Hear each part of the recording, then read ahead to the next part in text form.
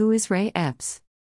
As far as I'm concerned, there isn't anything to talk about regarding the so-called January 6th insurrection if the name of Ray Epps isn't involved.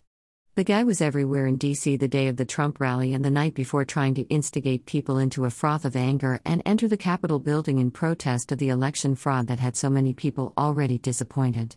You can tell by the federal government's behavior that there is something really wrong with this case. They have arrested people who had far less to do with inciting violence and vandalism than what Ray Epps was caught on camera doing.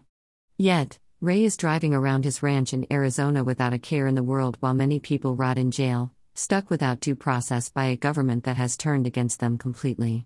If that weren't enough, while we sift through the smoke a year later of what happened on January 6th, and establishment types try to use it to hide all the other destructive behavior that has been going on in the swamp, the kidnapping plot story of Gretchen Whitmer, governor of Michigan, has taken on a life of its own, thanks to a wife-swapping, tattooed freak of an FBI agent, Richard Trask, and the night he tried to beat his wife's head in after a swingers party that unveiled to the world a level of entrapment that the FBI had directly been involved in. At this point, do I have to remind people of all the times over the last decade that the FBI has been caught tampering with crime to provoke an outcome?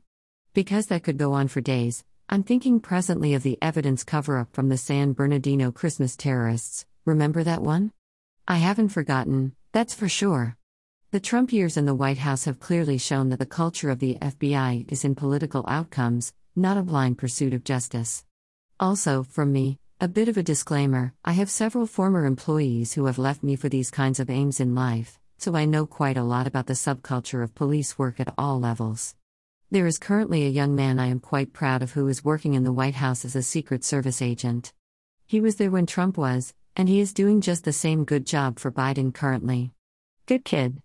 But I have many people I know who are just like Richard Trask, even down to the swingers lifestyle, who have populated local law enforcement, the FBI, and other roles. So I can say with a lot of confidence that Richard Trask, as the lead FBI agent who entrapped militia groups in Michigan into plotting the kidnapping of the governor during the COVID lockdowns in retaliation for her brutal behavior, is common. Richard Trask is not unusual, even though many are shocked by the revelations of his character. Trask was an anti-Trumper to an extreme, leaving behind many social media posts forecasting his behavior. Ultimately, he used his power as an FBI agent to steer angry people into a direction the government wanted them to go so they could make a story about it. Left to their own devices, those militia people would have sat in their cabins complaining about the government while they cleaned their guns. But Trask and his fellow FBI agents wanted to shove them into a story by pretending to be one of them, complete with the crazy wild beard and tattooed bodies. The FBI stoked the plot to kidnap Whitmer, then once the followers in the militia started making plans, Trask turned it into a public relations incident that the media then took the handoff and broke the story in a way that made everything sound like a vast, right-wing conspiracy, especially coming from Disney-owned ABC News. Well, while a lot of this was going on, Trask's personal life was a strange brew of characters. He was trying to get his wife to buy into some experimental sexual escapades when they found themselves at a swingers party at a hotel in Michigan near Kalamazoo. Apparently, Trask drank too much or was drugged while there. Whatever the case, the couple left the party feeling like many couples do at things like that, guilt in what they were doing, exposed sexually in uncomfortable ways, and not really knowing what to do with their emotions after. Once they returned home, they got into a big fight in their bedroom where Richard Trask proceeded to beat his wife's head against the bed while he choked her in a way that looked to intend a terminal outcome. She called the police. They picked him up. Because of the unusual behavior of a federal officer, the story got out.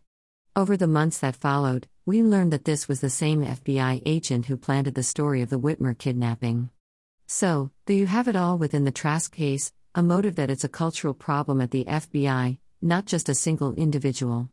Trask didn't do all these things by himself, he had a lot of help, and even after he nearly killed his wife, it took the FBI a few months to officially fire him, which they had to do publicly.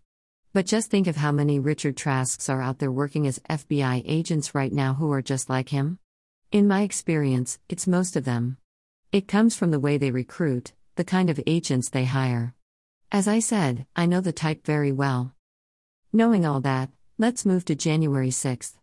The FBI knew there would be hundreds of thousands of people coming to the Trump rally angry at election fraud. The FBI needed to do something about it because that's what they are expected to do.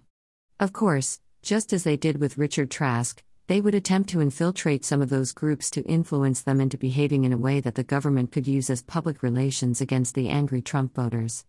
They felt they had to put such a large group of people on their heels while the government tried to cover what they did with COVID and the election results.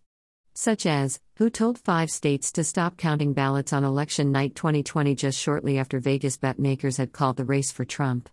What form of Ray Epps is there in that story? People had a right to be upset, and the FBI wanted to change the story. So, there was Ray Epps, doing essentially what Richard Trask did, and the only reason Ray is still out there is that he didn't do anything stupid like go to a swingers party and try to swap his wife for the night for some strange sex with drug-laced losers and low-life intellects. Instead, Ray did what all federal plants try to do. He is staying low-keyed on his property, hoping the story will cool down at some point so he can re-emerge back into the public. But a year later, independent reporters are starting to get it. They have been going to see Ray at his home to find out why the FBI has never picked up Ray, even though many people are still in jail awaiting some sort of bogus charges for the insurrection at the Capitol on January 6, 2021. Sadly, the evidence points back to a guilty government where many politicians are playing their part in the cover-up, particularly Liz Cheney and Nancy Pelosi. The hundreds of thousands of people who came to hear Trump talk that day scared them to death.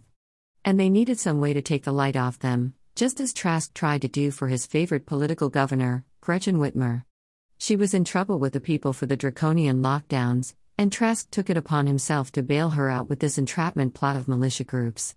Now, does anybody really think that the FBI didn't take the same sort of extreme action against Trump supporters on January 6? The fact that Ray Epps has not been arrested tells you everything you need to know. Rich Hoffman. Click to buy the Gunfighter's Guide to Business.